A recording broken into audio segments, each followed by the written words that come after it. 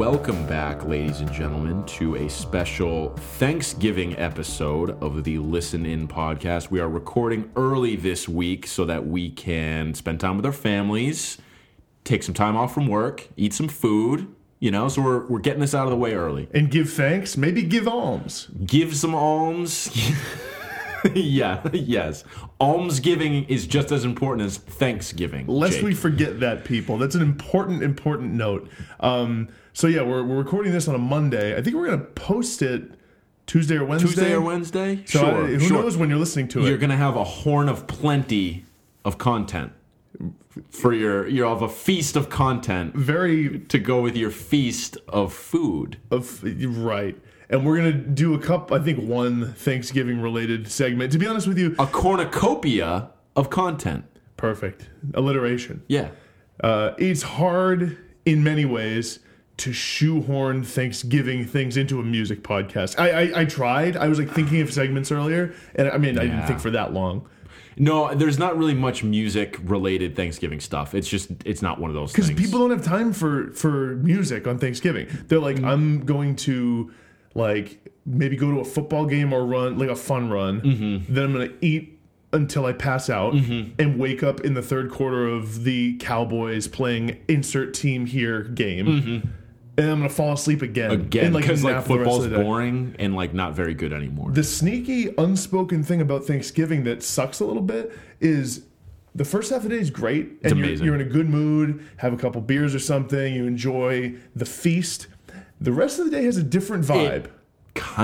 It is a sleepy, sort of I drank all day and I'm sort of day drunk hungover now. Yeah, tryptophan's kicking in if you're eating turkey. And it's either fall asleep way, way too early and have the rest of my night thrown off, or it's just continue drinking through that feeling. But then, you just get even more full and weird. And it's I'm now stranded at my parents' house. I wanted to leave. You know what I might experiment with this year, Sean? And call me crazy.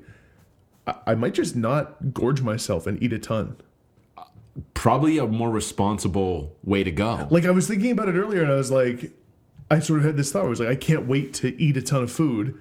Yeah. I was well, actually, no. I kind of don't like that feeling that much. Of being way too full. I don't ever really do that with the meal. I have always taken that as something people say but don't actually do.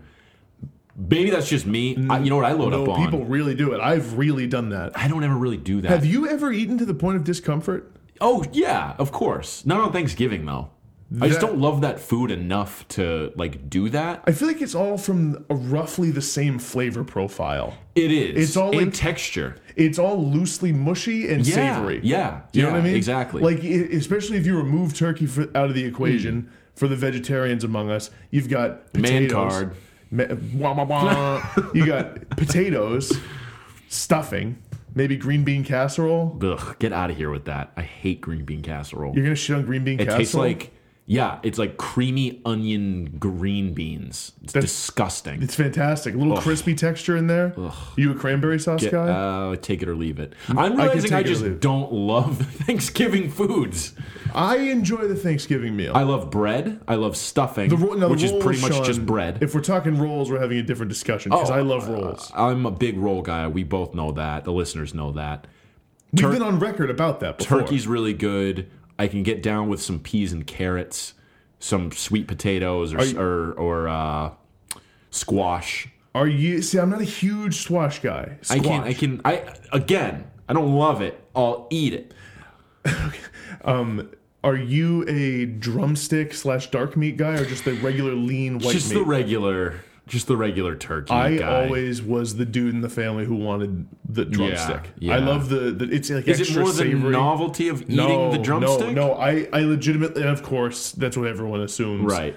I also really, really liked because you feel like a king in a great banquet hall, just ripping it from the bone. There's something primal about that. There is. It's fun to eat it that way, but I liked it because of it's the sort of slimier texture. That's what I don't like. It's too gooey. I enjoyed that. Yeah, I enjoyed that. So I don't. You know what I load up on though is what I was going to say. Is I load up on the apps and the beer first because that's my favorite part of the day. It's still very bright outside. Yeah. The first football game's just starting. There's all sorts of just things to munch on. Yeah. And you're just drinking beers. You're like, this feeling's never going to end. This is amazing.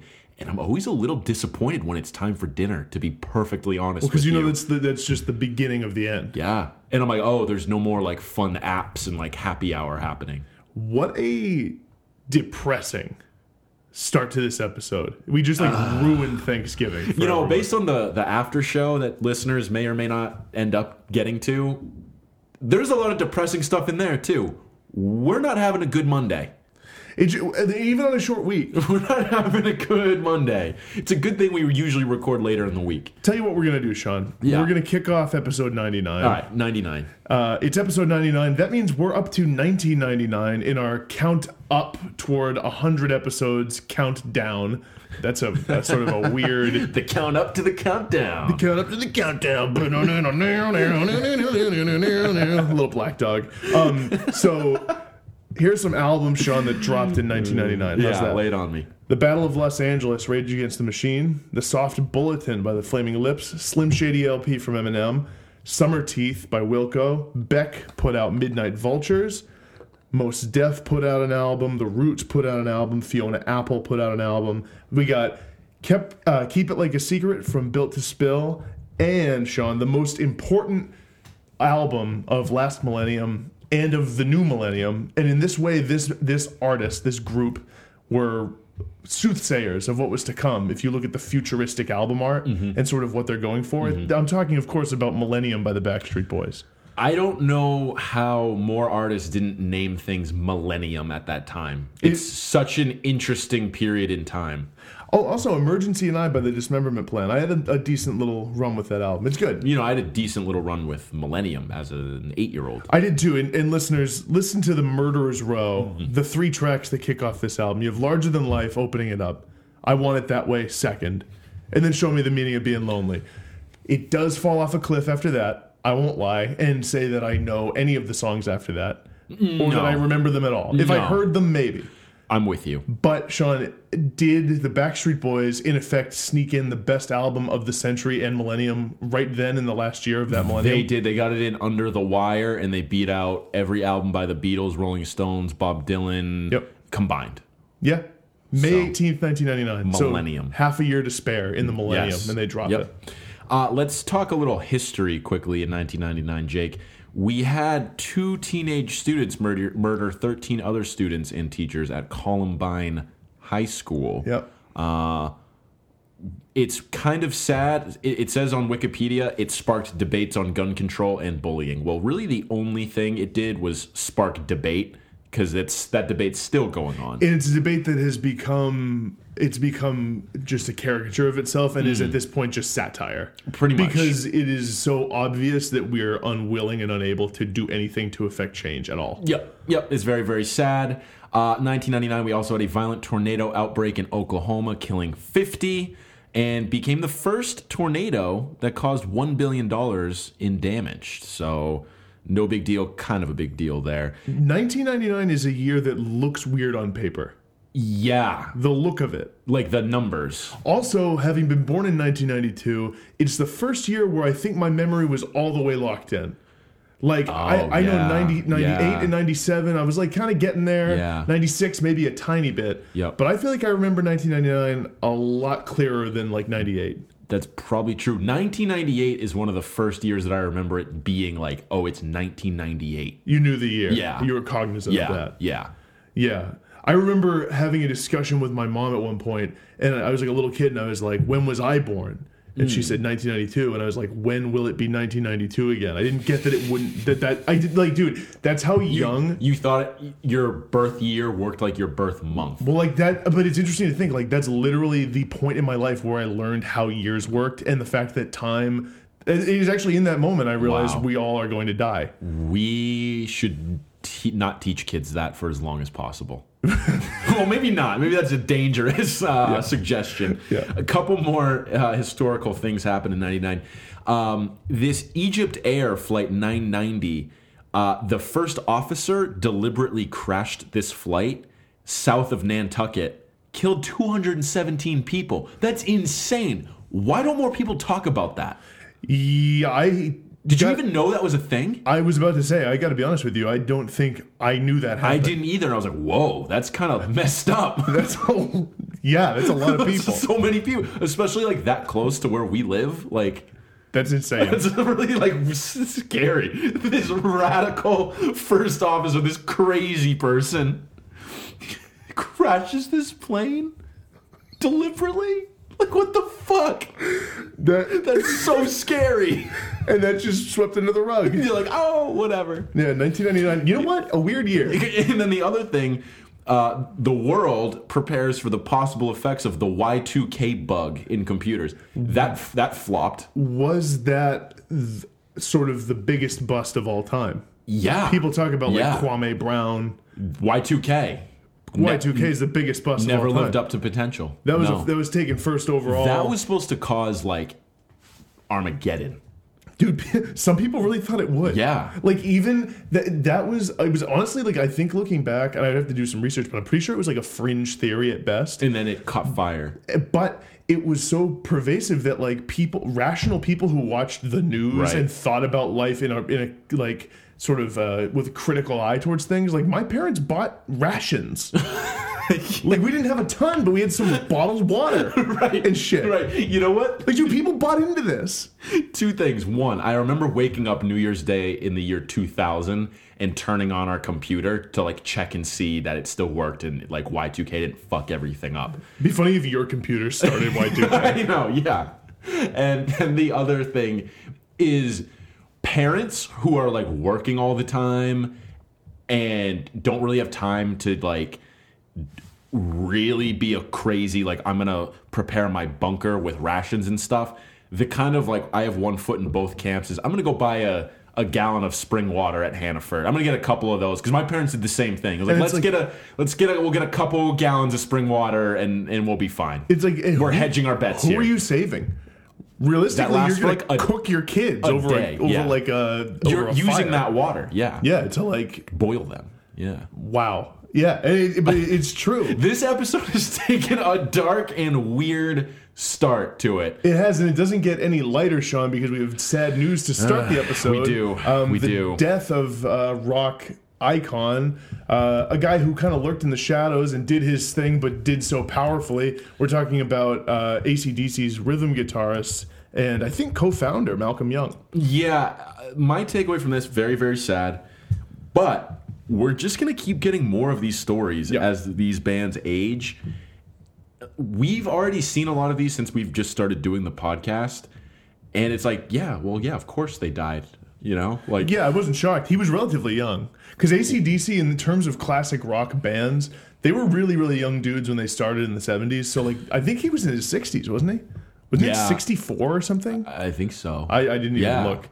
But my thoughts on Malcolm Young are, I think he's like maybe the poster child for a guy in a band or a member of a band who gets overlooked for their contributions. Because Angus Young was the flashy one, and he would, play the crazy solos and wear the schoolboy outfit. He'd do his duck walk thing with his guitar, and he was sort of the showman of the band. Malcolm Young was sort of the heart and soul. And if you think about what AC/DC is, a band that made so many great songs based off power chord riffs and just basic, like, beat you over the head rock and roll. Malcolm Young was a huge part of that sort of recipe. Yeah. And the riffs. I guess he was the one who actually came up with the Back in Black riff. Oh, really? Yeah, like he came up with it, and Angus always said that he could never quite play it the same way. Wow. Even I Malcolm remember reading played. that, actually. Yeah. Interesting stuff. Very cool. Riff machine.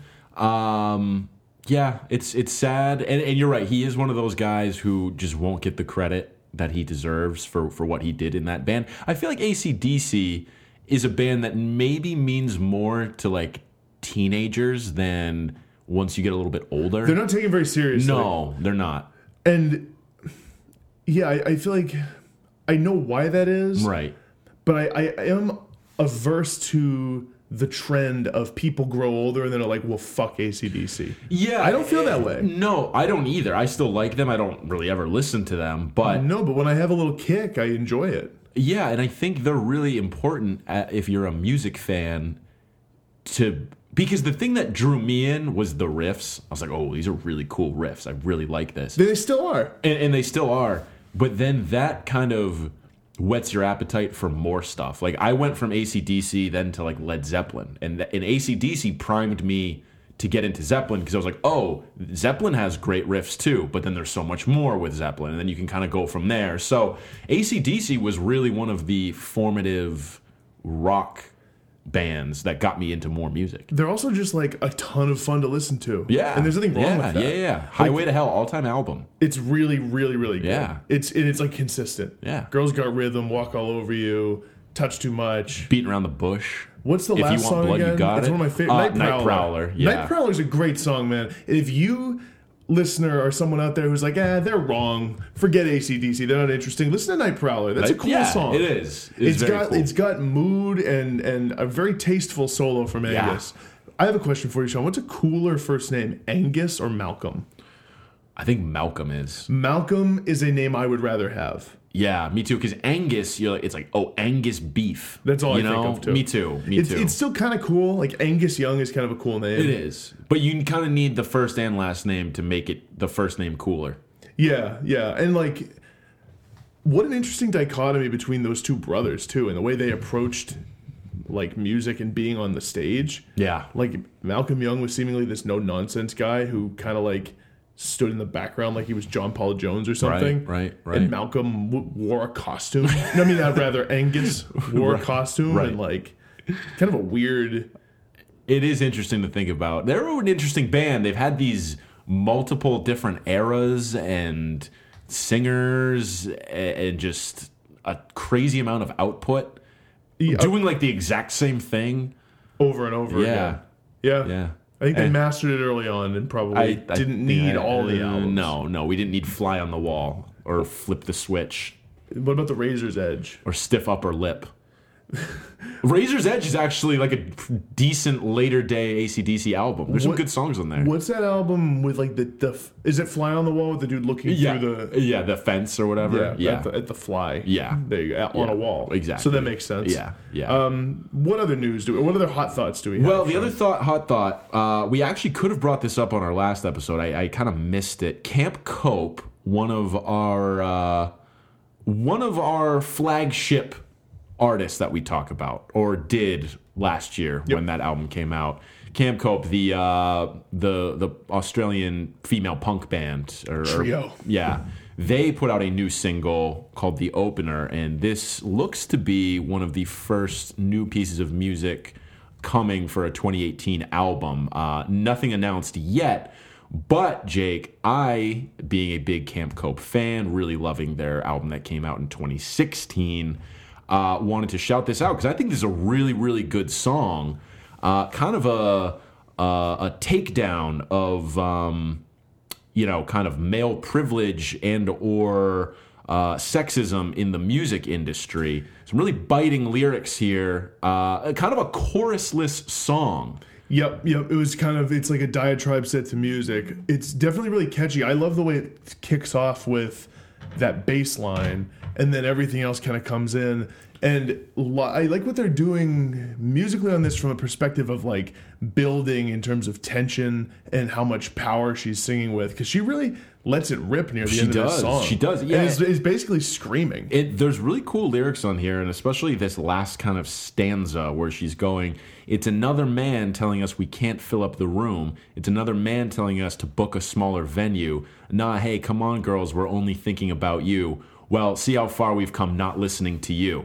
Like, really cool stuff on here, and I'm sure this is stuff they deal with all the time, and not just them, but, I'm sure most female-fronted and or just all-female bands or groups probably deal with this kind of shit all the time. And the lyric that jumped out to me is the one where she says something like, "Another white cis male who thinks they know me," or something like that. Yeah, who knows more about this than me. Yeah, right. Yeah.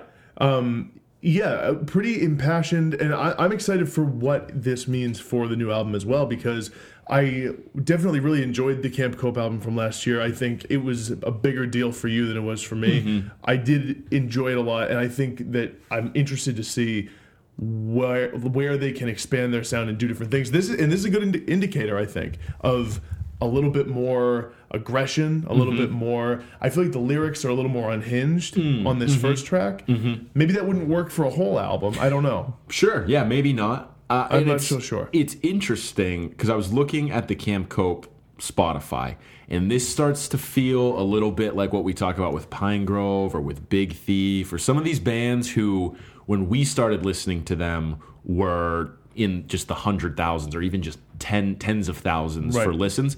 They have a handful of songs here that are above 1 million listens on Spotify, which is great. And I've been seeing more buzz about them on social media or on Reddit and things like that. So I think they are primed to take that second album leap like we saw with Big Thief and what I think we're going to see with Pine Grove, where more people cover it, more people talk about it. So yeah, I'm excited for that to happen in 2018. Yeah, big potential moves for this band. I'm excited as well. Yeah. What else have we got in this episode, Sean? It's going to be a shorter one. It's going to be a shorter one for sure. I think we can pick a couple mailbag questions to do, Jake. Yeah, let's do it. Let's start out with one. This came from one of our listeners, Kevin. Big shout out.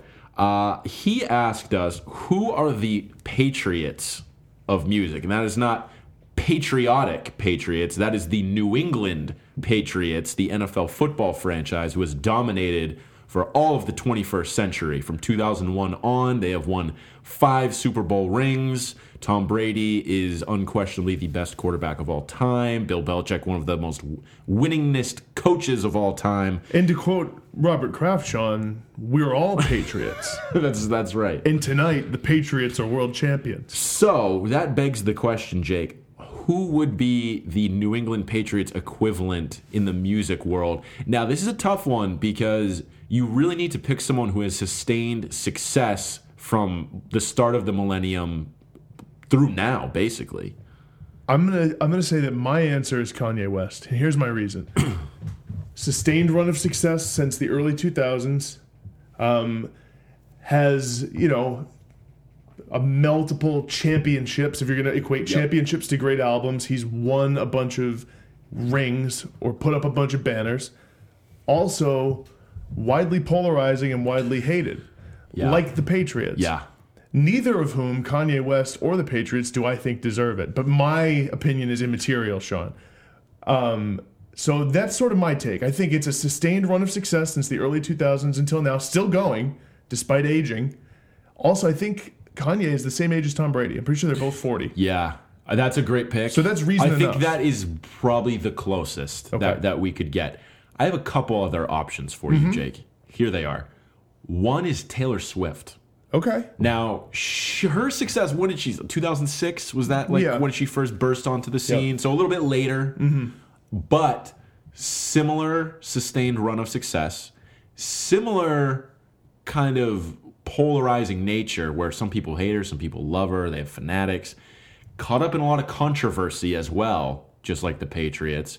Kind of a crazy person if you compare her with Tom Brady. They both have this weird, no personality, kind of dedicated to their craft at all costs thing going for them. So I think you could make that comparison, that argument. I have another one, if you want to go back and forth. Yeah. I hope I don't steal yours. Coldplay. That's a good one. Yeah. And I think Coldplay because, again, look at where their run starts. To what, 2000 is that when Parachutes came out? 2000? It was. It's around the time of the Brady Belichick dynasty starting. Dynasty, yeah. They're also a kind of boring, but effective group of predominantly, in Coldplay's case, all white men, especially on the offensive end for the Patriots. I think they get actually criticized in some ways for being too white on the offensive end. Oh, my God, yeah. Unless, Sean, you are alt-right, white nationalist Richard Spencer, who after last year's Super Bowl tweeted, "Congratulations to the Patriots, the league's whitest team." Yeah. Which really kind of put a damper on the Super Bowl for me. I don't love that. To have that piece of human filth rooting on for my team. Yeah. And also, they've maintained success at the cost of decreased likability. That is a great one, too. Here's one that doesn't totally apply. Similar sustained success. Radiohead. Okay. You could kind of say that, too. Much more respected, I think, than what the Patriots are from a wider audience.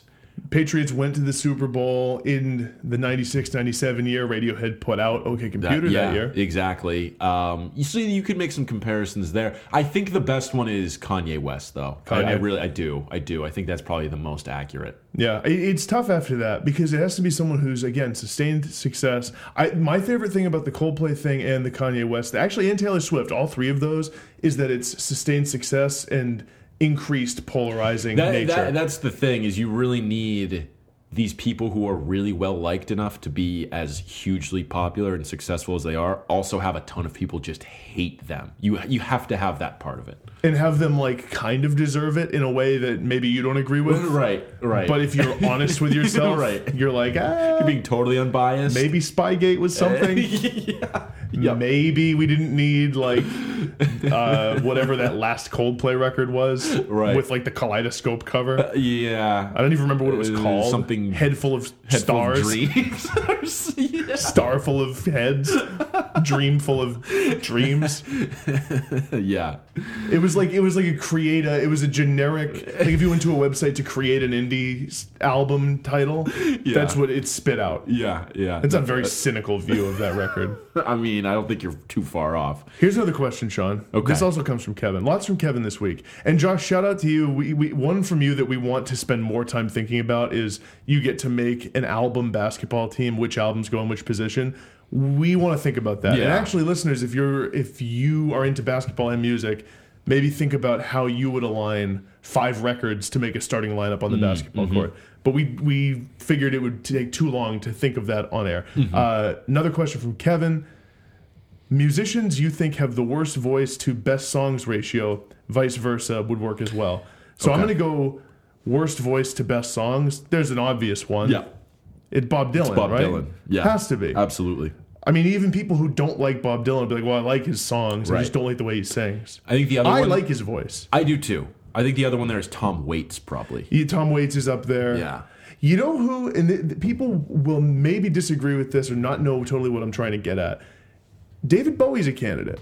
Because David Bowie doesn't have as naturally good a voice as a lot of people are like given. It's a little nasally. It's a little sort of fragile. He can do a lot with it though, and he really pushes it, and he does it and it has a lot of character. I've always felt like David Bowie has more of a character to his voice than he has a naturally great voice. I think that is a fair take.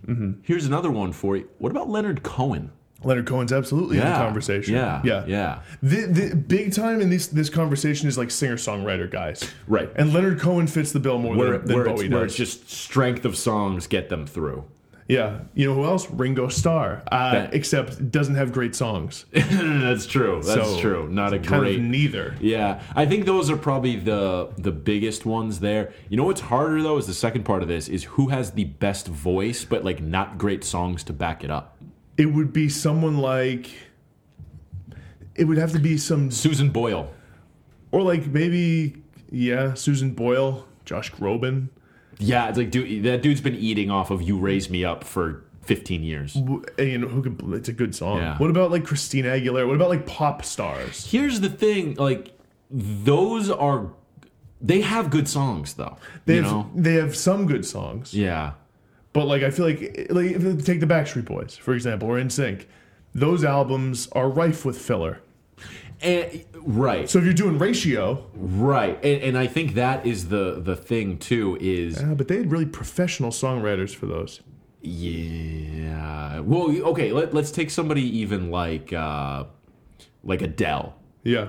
Good songs. She only has a few albums worth of output. Are 3 albums worth of decent songs? Does that ratio balance with how good her voice is? I think that I think 21 is a defensible album all the way through, and I actually think 25 is pretty good. I've never listened to 19. I think I listened to one. Some people swear by that and swear by some songs on there. 19? Yeah.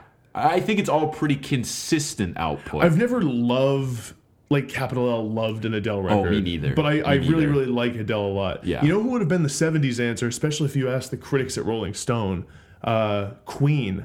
Yeah. Because a lot of people, and I don't agree with this, I love Queen songs. I've never listened to a full album, but Freddie Mercury has like an all-time great voice, maybe the best rock voice of all time. But their albums were critically panned for almost the duration of their career. So speaking of Queen, this is interesting. I was at the barber shop this weekend, and I've noticed, I like that they do this. They have like an Alexa thing or like a Google Home thing, and they just tell it to play certain mixes of artists on YouTube, and they just like play the YouTube videos. And they had Queen going this time around, so I was waiting, and I was like, whoa, Queen has so many good songs. They really, really do. But then I realized, I was like, I never ever want to listen to a Queen album, and it got me thinking about. Have you ever listened to a full Queen album? No, I have not. I haven't. You've never popped on News of the World? No. Or A Night at the Opera? That would be the one. That would be That's the one I would check out. But doesn't mean I've done it. No, and I'm not going to at this point. I don't think, because like I might listen to A Night at the Opera. All I want are the hits by Queen, and it got me thinking: what artists are out there that are you only want to listen to greatest hits by them? Like that's how they work. That's their best context to hear them in, and not really albums wise. Bad Company is among those bands. Okay. Someone like Foreigner. Yep. Is a band like that. I'm thinking of like classic rock Guns N' staples. Roses. Guns N' Roses. Although people love Appetite for Destruction, which I get. I only listened to that a few times. It just never totally did it for me. Here's one that might be controversial, Jake. Creedence Clearwater Revival. Oh, not the case for me at all. I know there's good albums in there, but like honestly, would I rather listen to a couple of those albums or just all of their greatest hits at once? It's the greatest hits. And because of how good a songwriter John Fogerty was, they have an all-time greatest hits collection. You also have to take them a little bit with a grain of salt because they did all of that in a 2-3 year span. True. They put out three records in 1969. That's so crazy. They put out Willie and the Po' Boys, Green River, and Pendulum, I think. Wow. No, that was 1970. Maybe those were all 1970. There was 1 year that they put out 3 records. That's wild. Because Fogerty was just writing, man. What a different world the music industry was back then. Now you would have had one giant album that just eats up a bunch of streams. Yeah.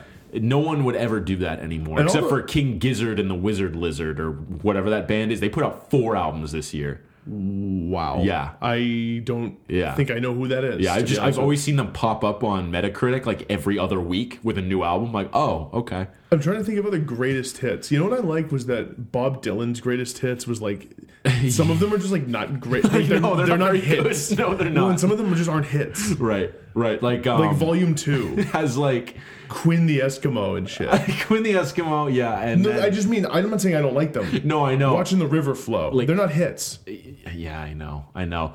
One we referenced a couple weeks ago when we were talking best greatest hits albums, The Who. They're one that I only kind of want to listen to in the context of greatest hits. You saying that reminded me of one of my all-time favorite greatest hits bands. That's the Guess Who. Yes, yeah. I have never listened to a full Guess Who record, and I honestly did a scan of them last week on Wikipedia because I was like, I don't think I even know what their albums are called. Yep. And I didn't, because I looked through them, I was like, I don't recognize any of these titles.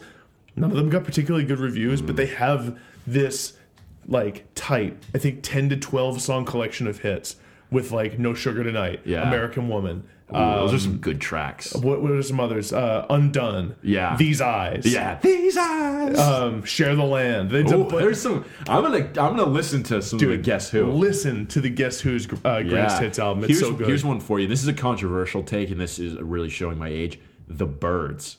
I don't want to listen to a Byrds album. I want to hear all the jangly folk pop in one go, like the big hits. This is probably a hotter take. I don't really like those Byrds hits that much. It's not that hot of a take. I don't even I don't care. I've always thought the Byrds have been very overrated because basically they're like, oh, we're just going to take Bob Dylan songs. But you know what happened with them though, and this I didn't actually know until I took a class, oddly enough, at UNH on the Byrds. No, but it was about American music in the '60s. Sounds like an amazing class. It was great, but this guy took a different track than I thought he would. Oh. He covered the Byrds at length. Oh. What they did was they were among the innovators of country rock. Right. And their album Sweetheart of the Rodeo, they have this run of albums in the late '60s that are widely critically acclaimed. Yeah. And it all came after that very early Rickenbacker 12-string jangle thing. Right. It was where they really sort of innovated was later. Same as the Kinks. Yeah. Because the Kinks have those early hits, and then they have albums like Arthur and Village Green Preservation Society, where they cranked out these incredible albums that people don't talk about anymore, Right. but are considered classics. I have another one for you before we move on to the next question. U2. I don't want to listen to a U2 album. If I'm going to listen to U2, it's going to be a collection of hits. I can agree with that. I definitely like some of those U2 albums, but I never even think to listen. I don't even listen to their hits that much. Yeah. If I'm going to listen to U2, I'm going to listen to like New Year's Day, and I'm kind of going to get out. I like a lot of hits by U2, but I've heard them too much on the radio. I know, that's the problem. They go in one ear, out the other. It's I'm trying to think of some more. James Taylor is a dude who's like that. Oh, yeah. And you know what I realized? Mary Kate and I, big friend of the pod, we bought the greatest hits of James Taylor. And it was one that I had when I was a kid and my mom would play in the van. Not that many songs on there that I actually really like that much. There's like a handful. Yeah, there's like 4. And I'm being like generous. Right. If it's 4. Right. Because it's like, give me Fire and Rain, give me Sweet Baby James, give me Carolina in My Mind. Yeah. And then Country Roads. Which is not the John Denver Country Road. Right. There's a lot of songs in there. James Taylor, that dude has such cachet.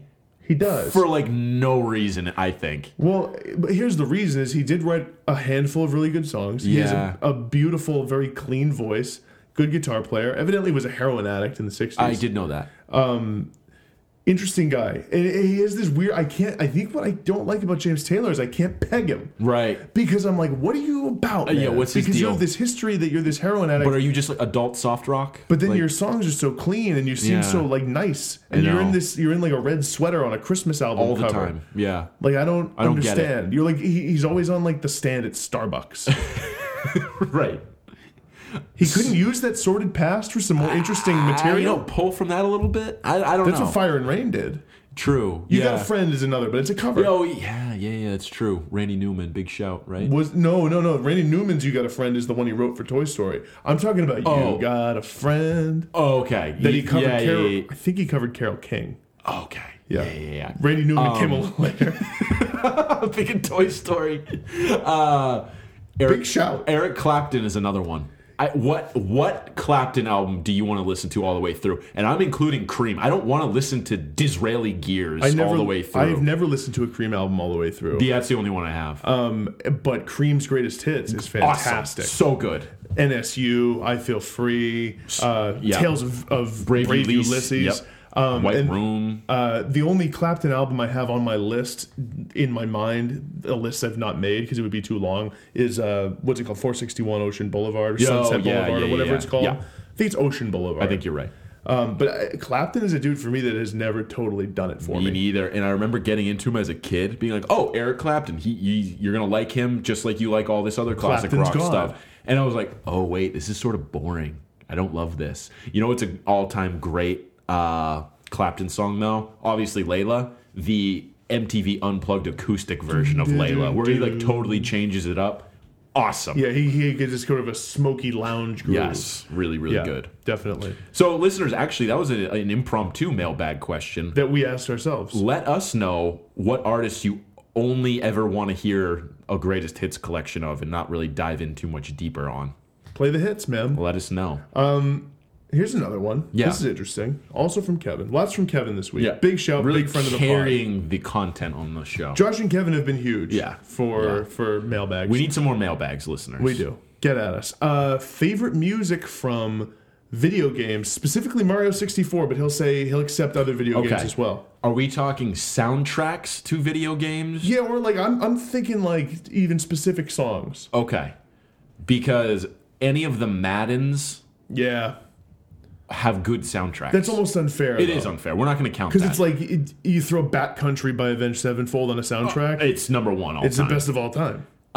Okay, Super Mario 64, a few that I love are when you open up the castle door just to get into the castle, and you get blasted by those strings. The dun dun dun dun dun dun. Yes, love that. What's the one? Is it the main menu where it goes boo doo doo doo doo doo doo doo doo? Yeah, that's a really good one.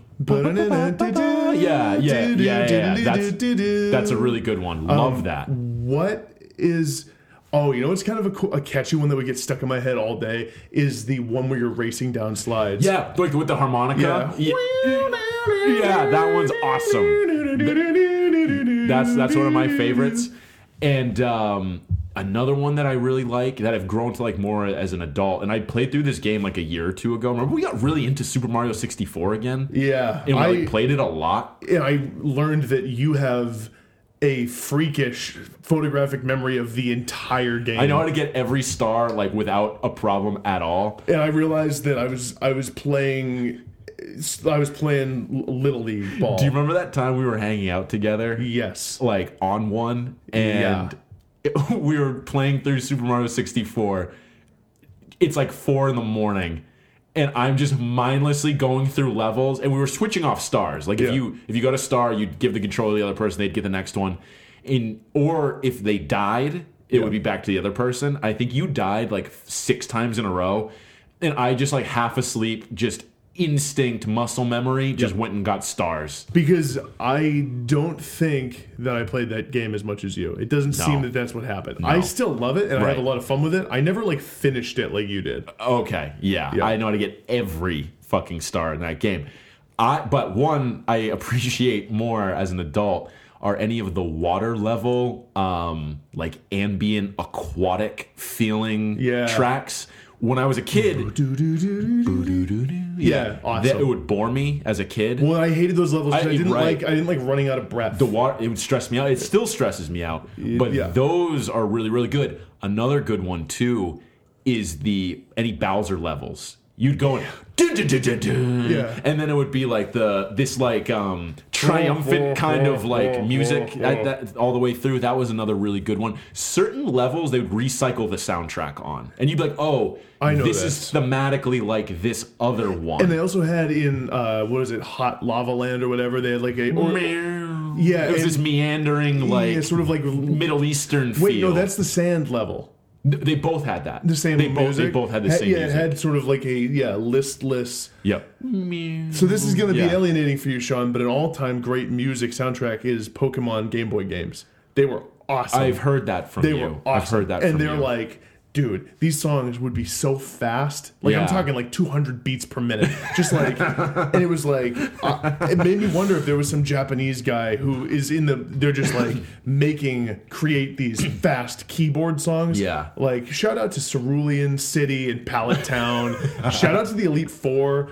And I think it's Lavender Town, where you go in and it's like it's haunted, and so it's all dissonant, and there's these notes that don't make sense, and it's all this like sort of non-structured, really weird. They took some risks on the Pokemon soundtrack, dude. It sounds like it. The music was odd. It's really weird. I could go on and on about Mario games. Like Super Mario Sunshine has a great like tropical soundtrack. It does. They were doing like the Drake Mariba rhythm stuff before Drake even was. Drake probably got a lot of influence from Super Mario Sunshine for some of the songs on More Life. he's like sampling the Super Mario Sunshine feel. He's like Isle Delfino, big shout. He's like, I got this, guys. Let's call this new album Sprites.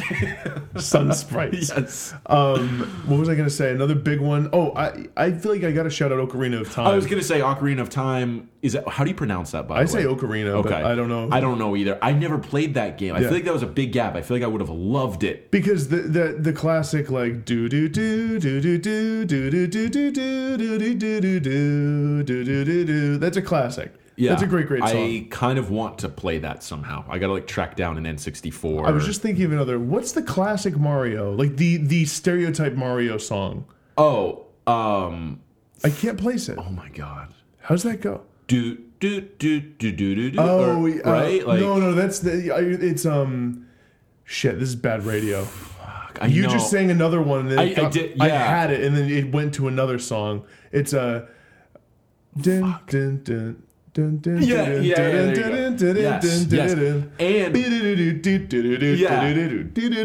Super Mario Sunshine, when you would hop into some of the levels where you'd have to collect 8 red coins, but Shadow Mario would steal your backpack, so it was just old school platforming.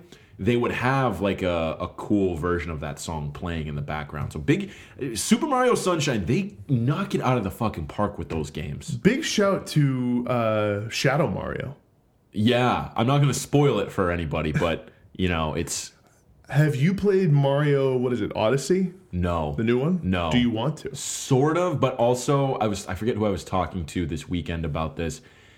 Video games have passed me by, man.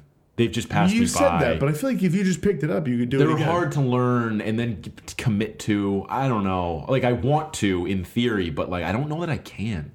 Yeah. I really don't. Can you think of any more music from video games? Mario Kart has some good stuff, depending on the level. You know what is like a famously great soundtrack? I never played the game. It's an old game. The DuckTales video game. Oh, I never played that either. Look up, I think it's like called the Moon Theme. It's beautiful. It's like it's unfairly good for a DuckTales video game. Interesting. It's really, really good. I'm sure if I racked my brain a little bit more, I could think of some. Thought about some more. You know what I loved was any Lord of the Rings game that I played, they would just get the rights to the soundtrack. Oh, yeah. Like, I'm thinking of, like, it was like a hack and slash game. It was like two towers. They had just the soundtrack, and it sounded beautiful. I mentioned this last time, but big shout to Pokemon Snap. Yeah. The Rainbow Bridge, Sean, the volcano level. Sure. Sean, the forest. Sure. Absolutely. Come on. Absolutely. The power plant.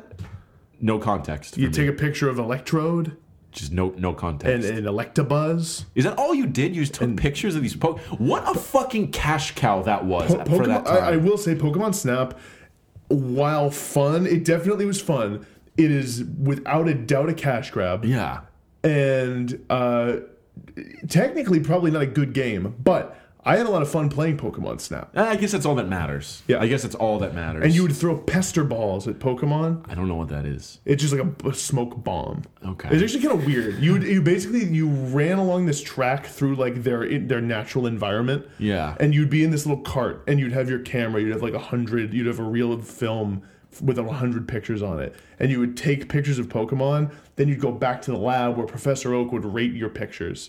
This game sounds like it was slapped together in about 10 minutes. I gotta say though, I had a lot of fun playing it. It sounds like lowest common denominator stuff. And Professor Oak, dude, was not like nice to you. It's like I'm this little kid taking pictures. And he'd be like, you'd take a great one of like, say it's Magmar or something. this episode's getting off the rails. And he'd be like, you were close. But the last one was better. And he'd get rid of your new picture. Wow. Even if you wanted to keep it. Big shout to Pokemon Snap and the music in general. Yeah. Before we get too far off the rails, let's go to another mailbag question. Okay. I like this one. Is there any comedy music that's worth listening to more than twice? I like this specificity of not more than once. More than twice. I have a couple answers, but go ahead. I have one for you here. Specifically, it's Tenacious D, The Pick of Destiny. Yep. I've listened to that album more times than I should have in my life. I've listened like a lot. There are songs on that album that are really, really good.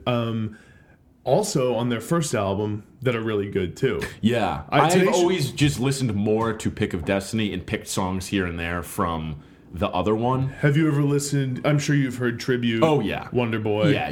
Have you heard Fuck Her Gently? Yes. Have you heard Double Team? Maybe that one's really silly and Okay. really fun. It's just about Jack Black and Kyle Gass having a threesome with a girl. Yeah. And it's just like it's just Jack Black doing Jack Black shit. The way he describes it, it sounds so funny. He's he's like talking about like how you might feel some tickling on your head, and he's like, it's KG with the feather and the French tickler. It's ridiculous, dude. It's ridiculous. I listened to a lot of Tenacious D back in the day. Yeah. And the thing about Tenacious D is some of those songs are really good. They are really good.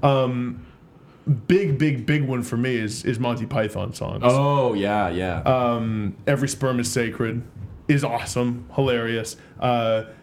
Always Look on the Bright Side of Life is good, but I always thought it was a little overrated. Not my favorite. Galaxy Song is my favorite. It's this one where Eric Idle like basically describes the scope of the entire galaxy in one song. Wow. It's actually really smart, and I guess for the time it was pretty much right up to date with what science. Wow, that's said really about, cool. There were some errors, but it was like pretty close. It's also really catchy. Nice. Fun fact, music related, George Harrison was a producer of Monty Python's Life of Brian, and was in the movie. I think I remember reading in the background. This. He's in like he looks like a sheik. Yes, I think I remember reading that. Yeah. In like the bearded George Harrison days. I have no context for Monty Python. I haven't never seen it, never seen any of them. I gotta tell you, man, it's great. I believe it. Yeah, Monty Python's awesome. I believe it.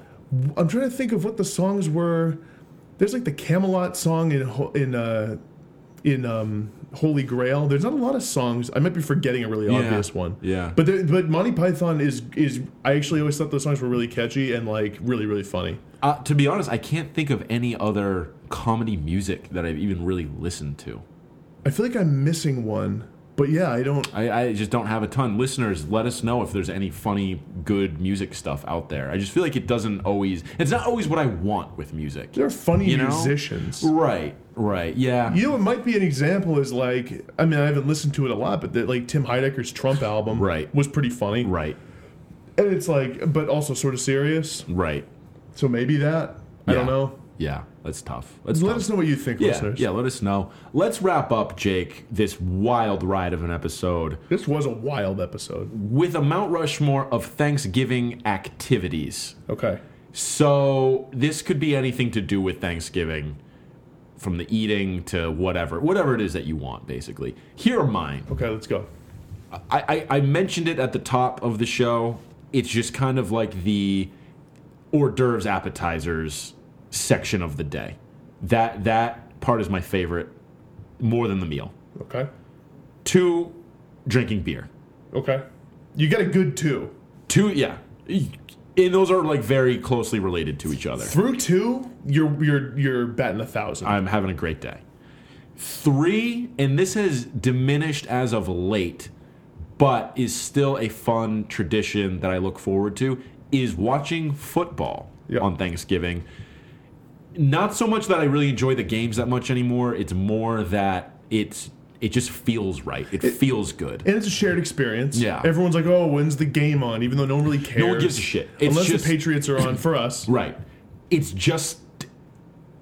something to kind of talk about and reference. Oh, and it's a big-time savior with family. And to have on in the background, you can just watch for a little bit and not have to talk. And then I guess the 4th one I'm going to say is just the meal, I guess. But it's like I have to say that, you know? Okay, here are mine. Okay. Waking up. Yeah. On Thanksgiving with the whole day ahead of you. Yeah. You walk out, you're talking to some of your family, some of your friends. You know, social media's a little different. You're like, oh. Yeah, it is. You know, you're right. There's that whole calm before the storm on Thanksgiving morning. You're right. And you're like, ooh, right. Like, you know, the world's a little nicer right now. Like, I've got this whole day ahead of me. It's great. Yep. Number 2 is obvious, but it's eating. I love to eat like anyone. What, am I made of stone, Sean? No. I'm not. I like to eat. Number 3 is the first nap / doze off of the day. Okay, see, that becomes depressing part of the day, though. I understand, but the first one, Sean, the first one when it's still a little light out. Okay. So you're gonna be taking that early then. Oh yeah. Yeah. Yeah. Okay. But, oh yeah. Oh sure. Say you fall asleep when it's light out and wake up and it's dark. That's depressed city. Oh. Yeah, I'd rather die. I may as well just go back to sleep for the whole weekend and go right back to work. Yep. Pretty much, yeah. City. Yes. 4th, I hadn't thought it through. It might be like, I think it's just football. Yeah. I think that's boring. You know what it is? And this is not something I've always done, but it's always something I've imagined would be fun, is like tossing a football around. Yeah, I've done that some years. It's not enough to be like a go-to activity. No, though. It's not a tradition in my family. No. Mostly because most of my family doesn't want to go outside and throw a football around. Right. But I would always have liked to do that. Yeah. So it's a nice thing that I wish I had done. Well, Jake, if and when you have kids, you can do that. You can get your son or daughter out there. Unless they're a bunch of sensitive nerds like me, and they might not want to. Even in high school, when I played football, Sean, and would play in the Thanksgiving Day game here in the city, right? I didn't throw the football around because I was a lineman. You were just throwing blocks. I was just like having subconcussive events occur to me. Yeah. I was just blocking and like, okay, good, the season's done. Yeah. It was my whole mentality. So that's not making the Rushmore. My football games? No. Well, it's not something I do anymore. Right. Thankfully. True. Okay, well, I think what we've learned is we need maybe a couple other go-to traditions here to speak to. The other thing we're kind of lost. We're in the wilderness. We're like a man without a country. The other thing we realized that I don't know, I think we mentioned it earlier or on the post show or something, there's no music associated with Thanksgiving. No. It's sort of weird in that way. It's just Christmas music. Like, even the 4th of July, you have some music that you can hear, and you kind of know what that music sounds like. Right. New Year's Day has Auld Lang Syne. Right. St. Patrick's Day probably has some, like, limericks set to bagpipes. Some, like, prayers. Yeah, but, like, for Thanksgiving, I feel like it's a big enough holiday where there should be, like, some Thanksgiving songs. You'd think so, but it's so closely tied to Christmas. I think people are just like, oh, time to start Christmas music. Yeah. Which I like and dislike. My dad already started with the Christmas music yesterday. Really? Too much for you? Too early? A little too early. Too early. I say Thanksgiving Day, maybe day after Thanksgiving is when it should start. I don't want this to set us off on a long tangent, but I want to just acknowledge the idea of the holidays is really weird. It's funny. It's really funny, and it's like, what even is it? But Jake, it's the holidays. Well, like what? And the way people refer to it at work too is so funny. Because they're like, "Well, we got the holidays coming, so like, you know, we're probably not going to get this done." It's like, well, wait a minute. We're out for 3 days tops. Like, why does that mean, dude? When you think about what the holidays are, they're like this kind of silly thing that everyone takes really seriously. I know. Like Christmas, for example, like the idea that you have to, like, oh, you get all my shopping done. Right. No, you don't. No, you don't have to do anything. It's weird. I know. We put so many parameters around it and force ourselves to do so much. What's your favorite of the holidays? Is Thanksgiving one of the holidays? It is. There's 3. There's really 4. There's Thanksgiving. Yeah. I guess if we're being inclusive of all faiths, then there's way more. Maybe that's why it's like the holidays. The ones that I celebrate are really Thanksgiving, Christmas Eve. Christmas Eve is different than Christmas. And I'm going to just say it, better. I agree. It's better. I used to not think that. I'm with you now. It's better. It's better because it's all build-up. Yeah. It's all build-up. And I think if there's a trend, a through line of this podcast, this episode, and our lives in general, Sean, is that we're better with build-up than the actual thing. 1,000,000%. Give me expectations and building up towards things over the actual things every day. Me too. I'm happier. I'm too. Happier. Because I'm like, oh, like I still get to look forward to that thing. Yeah. But then that just ends. How fucked up is that? I think a lot of people think that. Maybe. Yeah. Yeah, you're probably right. It's probably we should do a listen-in poll around Christmas about what's better, Christmas Eve or Christmas. We're gonna do that. We're gonna really push that one out there, and then it's New Year's. And New Year's Eve, like New Year's Eve's the real holiday, right? Because New Year's Day is sad. I want to die day. It's sort of sad. It's very sad. Just a marker in time. And the thing is, the world looks different on New Year's Day. All is quiet on New Year's Day, Sean. Right. Thanks, Bono. But it looks, you know what I mean? Like it's a little grayer. It's a little more bland than it was just the day before. You see some person like taking down lights. And you're like, what? Oh, fuck. Like there's Christmas trees on the snow piles. It's so depressed. All of a sudden the snow has just all turned brown.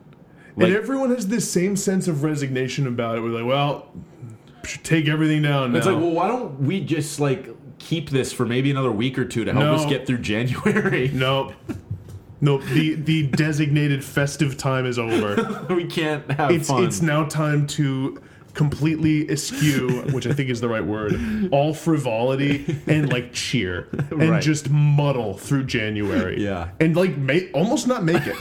Every year, almost not make it. Every year, everybody almost doesn't make it through January. Because there's a point every year for every person where you're like scraping your fucking windshield, or your hands, you forgot your gloves, so your hands are freezing fucking cold, and you're already late for work, and you're like, I am going to fucking scream because it's January like 15th, and there's still more than half the month to go, dude. It's just the worst. Clearly, listeners, we're dealing well with the impending holidays and winter. The holidays are great. But there's still a lot of baggage there. It's a big time thing where I'm like, future me will deal with this. Right. Present me is trying to enjoy the holidays, but knows that on the other side is me with a window scraper. At perpetually scraping at 8:55, trying to get to work on time. Like, I forgot to scrape my windshield every day now, and it's like a layer of ice now. And every year, every time I have to do that, I question how the fuck that happens. Well, what's really funny too is you go from, if you're trying to get to work or something on time, presumably you're going to something where you have to be polite and like a member of society, and you're like dressed relatively well. Right. You have to comport yourself, with good manners. But what you just got done doing is like saying every single swear in the book to yourself while you angrily like hard labor. While you angrily scrape ice, you're like, fucking bitch, fuck this shit, fuck. Yeah. Then you gotta get in your car and drive off and be like, hey, morning, everyone. Or sometimes you just scrape as minimal as possible and just lie to yourself that your defog is gonna take care of the rest, and it doesn't by the time you get to work, and it's a wonder you didn't get in a wreck. Right, it is. It is a wonder. I've done that a lot. I have to. You know what I always neglect is the back windshield. Yeah, I'm like, it'll defrost. I'm like, it doesn't matter. It does matter. You need it does. You need to see stuff behind you while you drive a car. And I'm always like, I'll let my mirrors do it. And then I look at my mirrors and those are fucking covered too.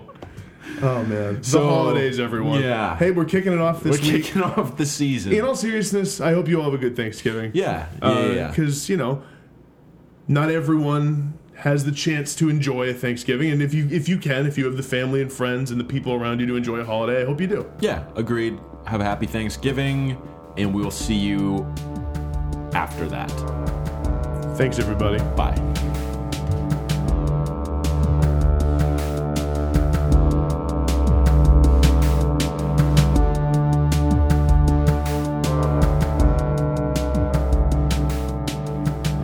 Okay, we're on Mondays, even on a short holiday week, still suck. They're the worst because even though it's a shorter week, a Monday just feels like a Monday. Your brain has no context for what is actually happening. You don't believe it yet. No.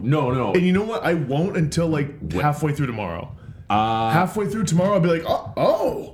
Tomorrow's one Friday. More day, yeah. Tomorrow's our Friday. True. But today... That's what we'll be saying tomorrow, because tomorrow's our Thursday/Tuesday. Exactly. And today's still our Wednesday, and Monday and Tuesday all rolled into one. Today's just Monday to me. I feel like Monday doesn't change. Yeah, it's a weird feeling. I mean, I acknowledge fully that makes no fucking sense. Kind of like how we were having a conversation once about months, or maybe it was days, and how certain ones have a feel. Maybe it's days we were talking days about. Of the week and months, all of that has a feel. But I think what we were saying is times of day have a feel. Certain people just say that certain days don't have a feel. What? Yeah, I think you were saying it specifically. You're like, I was talking to somebody and they said Tuesday doesn't really have a feel. And I'm like, no, it does. It does. All of them do. These people must be ones who don't think critically in any capacity. I don't remember who said it, but Tuesday has a definite feel. Tuesday, oddly enough, is usually my least favorite day of the week. Yeah. Because it's when, Monday, you're like, just get the fuck through this. Just get through it. Right. Then Tuesday, I'm like, oh... I really that's Tuesday's the day where I really start getting the shit I have to get done for that week started, and a lot of it finished. Wednesday's another Wednesday sucks. The back half of Wednesday's a little bit sweeter because you're like, okay, I'm winding down. When you finish Wednesday, you're feeling good. Yeah. Tuesday, you're like, it's just more of the same. I know. It might as well be Monday. It's again. Monday light. It is. Fewer calories. Diet Monday. Except not, because I always have more shit to do on Tuesday. I know. Tuesday. All the stuff you put off on Friday that you were like, oh yeah, I can take care of that for you on Monday, you then have to pay the piper for on Tuesday. You do, because the thing I always do is I'm like, okay, it's Friday afternoon. I can put off stuff that I know can wait until Wednesday. And then Monday rolls around and you're like, well, it's Monday. Am I really going to bust my ass right now? Right. And then Tuesday rolls around, you're like, oh, fuck, all this stuff is due tomorrow. Yeah. I thought I had forever on Friday. Because my mindset on going into a weekend is I'm never going to have to deal with any of this stuff ever. Because the weekend is it's like a brand new life. Right. And then the crushing reality sets in. I was thinking yesterday, a thought that's not at all novel, and one I've thought many times throughout the course of my life. as I approached Sunday evening, I was like, weekends are uselessly short. I know, they're comically short. They're absurdly short. Yeah. Like, it may as well just already be done once it starts. I was thinking about this on Saturday as I had like just a full day to myself basically for the first time in a long time. And I was like, weekends are so weird. Like, it's just this thing that everyone is like, yep, these are the 2 days we get to not go to work and do whatever we want to do, but... And that's it. And that's all. Well, and think about how short they are. Like, what if this was just a regular 5-day week? Yeah. And put a weekend in the middle of it? That's just us getting... that. When you finish that, it's just Thursday. Right. Right. Then you have to have another weekend of work, and then you get a weekend. I hope people follow that, because that's like a genius. There's 2.5 weekends in every week. Yeah. And it's just life that you live on fast forward. Yeah. Because you just like get me through. Wow. But you know what I mean? Like, if like starting tomorrow, if a weekend starts tomorrow, you're back to work on a Thursday. That's so... And then you have 2 more days. You have another weekend of work. Oh my God. Yeah. The weekend is it's a scam. It's hardly a break at all. We might be better off just working through the weekends and having longer stretches of time off. Yeah. Or just like, how about this? We were talking before, European model. Yeah. Give me long stretches. And like, what would be so wrong if we had 4-day weeks? There would be nothing wrong with that. We'd get done the same amount. We would. We'd be a more peaceful society. Oh my God, this is really depressing me. Yeah, it's not doing much for me. Really, really depressing me, man. Like, think about life where it's like 4-3 balance is a lot easier to swallow. That's not such a horse pill to swallow. It's not. That's just an Advil. Because you're like, 3 days, like that's almost a week. What if people were like, you got to work 10-hour days for 4 days? Because that's a grind. It's a long day at work. Lot. I think they should for 4 days in a row. I think it should just be 8-hour days, 4 days a week. I agree. I totally agree. What's wrong with that? There's nothing wrong with that. I would get the same amount done. I know I would. I mean, I think that people who dictate what our hours are don't believe that. It's true. It's society. That is correct. Sean, society. That is correct. We need to move on from that. That is bullshit. It is. That society says we need to work 5 8-hour days. It's a lot of time. It's too much time. And you're just exhausted all the hours you don't use for that. Right. Fuck. Because think about it. If 8 hours a day, the first 8 hours of your day you're probably sleeping. Mm-hmm. Or 9 hours or whatever it is. Then you work for the next 8. Mm-hmm. And then you're just tired after you have like 2-3 hours of time where you're like, oh, now I can like do a couple things. But you really just have to do life stuff like chores and errands and stuff just to live. Do just your to laundry. Live. Yeah. Yeah, maybe watch episode or 2 of a show. And then you realize like, wow, was that really the best use of my time? My precious, precious time? Or am I just trying to check out from everything for a little bit? The answer is unquestionably the latter. Yeah. What does that sound? It's the heat upstairs. Huh. Like the water moving. Can we tell them to shut it off pipes. during fucking podcast time? We should. Dude, it was actually so loud as I was trying to fall asleep last night. My heat's not even on because I like it a little cooler. You don't have it on? No, it's not on. And... Let it get below 55, Sean. It's dangerous. No, it's like high 60s still, even. Your pipes will freeze. Yeah, not my pipes, Jake. So yeah, I don't even have it on, but the people upstairs certainly do.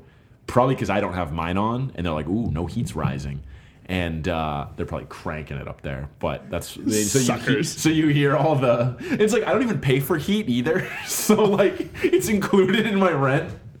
So I'm like doing my landlord a favor. I forgot about that. That's true. Yeah. It is not included in mine. I'm interested to see how expensive it will be for our apartment. It won't be bad November, December. You'll be like, oh, not so bad. January, February is going to hit, especially February. Yeah. And you're going to get rocked with a bill that's way bigger than you thought it ever would be. Yep. That happened to me one time in my old apartment. I think it was February. It was that cold February when we got like 10 snowstorms in a row. Like every day was a snowstorm. Dude, my gas bill was like $400 or something in a month. I was like, no, I like can't afford this. I'm hoping we've been trying to be like economical about it. Like, Dude, I kept it at 62, yeah. and it was so expensive just to like maintain. Like, this, yeah. Damn. and I took really long hot showers. That killed me too. That doesn't help. Yeah. I do like a luxurious shower. This has been established before on record, on mic. Yeah. Yeah, we've been quarantining off parts of the house. Like we close off that second like living room area. Yeah, that's smart. We close those doors. Smart. And I think it's working because every time I open the door, it cools down the part that is like supposed to be warm, and the heat kicks on because it like I think senses that. I don't know what happens. Thermostat. Sure. I don't know. I honestly couldn't tell you without a shadow of a doubt how a thermostat works. Yeah, I don't think anyone could. Right. So I'm hoping that saves some. What right now the big inefficiency is the fan and the fucking heater's broken. Right. It's all going upstairs. Yeah. So maybe we're trying to get another fan to blow it back. We've been using like a tower fan. Yeah. And just putting it on the stairs. That's smart. I don't think that is enough. Probably not. I think you need a fan, like a box fan in your convection heater. Yeah. Oh, well, that too. Oh, box fan's a good idea. Yeah. I also, like, my landlord just has to, like, fix it. Yeah. Like, get... Right. Could you put a fan, like, right on top of your heating element and just let that, like, blow the other, like, into the living room? It gets really hot, but I guess I could. I would just be worried about, like, potentially melting a plastic fan. Yeah. Don't you think Does it get that hot? I mean, yeah, it's like a big metal, what do they call it, convector? I don't know. Maybe. I don't know. It gets pretty hot. Experiment with some stuff. I have been. Yeah. Yeah. Anyways. Bills, man. Yeah. Being an adult, man. Fucking sucks. Dude. It's the worst. All right, let's dive in here. Special Thanksgiving episode. Yep. Okay, you ready? 3, 2, 1.